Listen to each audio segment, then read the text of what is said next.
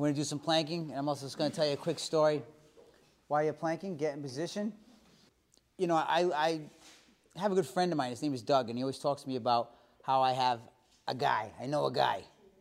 And that guy over here can get me this, and I got a guy who can get me that. I have a network of friends who help me, and I help them. And I do it without any source of, feeling bad I have to ask somebody for something and the whole bit. Because there was a guy that I met in college. He spoke at my college. His name was Ronald Razmini. He's a lawyer. And he had come to me and said, and during our class, that while he was going through college, he had no money.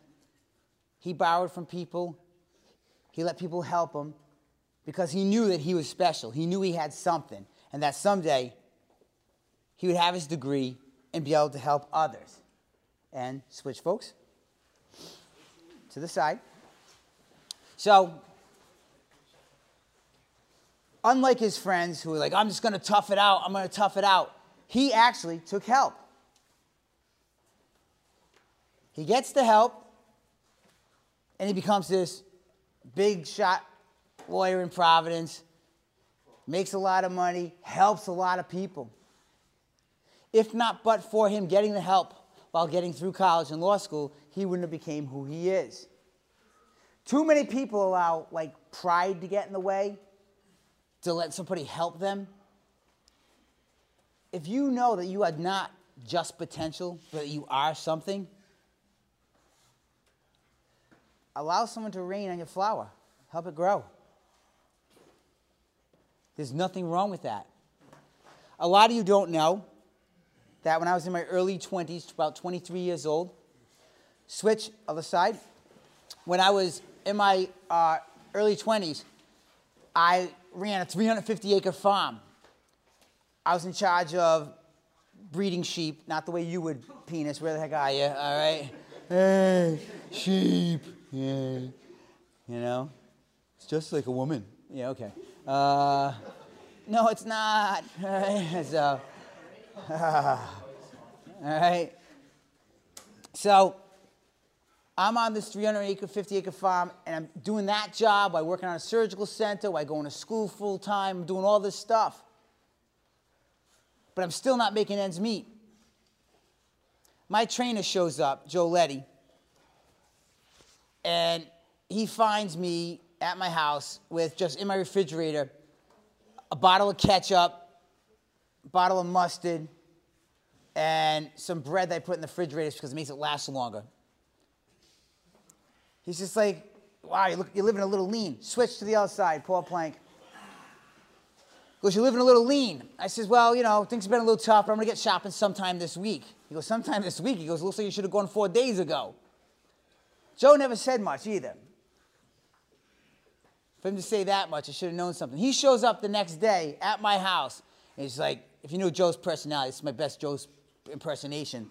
He's like, my fucking wife fucking overshopped. You overbought. Look at all this shit. I couldn't eat. This stuff's going to go all bad. He goes, you got to take it off my hands. Paul, you've been to my house. It's not going to fit. He goes, just do me a favor. Just take this so I don't have to fucking deal with her, will you? Oh, okay. I'm dumb. Oh, my God, great. This is cool. I'm like putting all the canned goods away, not thinking, fucking canned goods don't go fucking bad. All right? They're like, oh, my God, the peas have expired in the can. No one ever says that. I ate for the next week and a half before I realized he recognized that I was hurting, and I was too proud to ask for anything, but he brought something to me. He helped me out. I later on became somebody, and I learned to help other people out. Never look down at people because they don't have something, because you know what? They could be somebody who's something real, real special, but just needs a little bit of watering. I dated a girl in high school, and I came up in my car, and my car was a shit box, and she's just like, her brother came out with a brand new IROC. He says, oh, that's your car? I said, I got an idea. Don't make fun of me and the car I bought, and I won't make fun of the car that you had that your mommy bought you. His sister was like, oh, I like him, and grabbed onto me. Don't be embarrassed to take help. Don't be embarrassed to have someone help you get along to where you need to get. So many people are stubborn and just are afraid to ask. and then you don't grow to be who you are.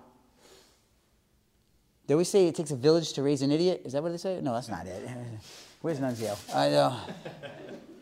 It takes a village to raise a child. Well, you know what? We're supposed to come together and help each other. And it's not embarrassing to ask for help or to give it. Be part of the solution for everybody. I don't know, man. I think back to that moment. It actually gets me emotional. I had nothing but my balls and my brains. And that was it. So I thought. I had way more than that. I had people who cared about me and I didn't even realize it. Be part of the solution, folks. Don't be part of the fucking problem. Just one dumb box's opinion. I could be wrong. Probably not. Probably not. End of class, guys.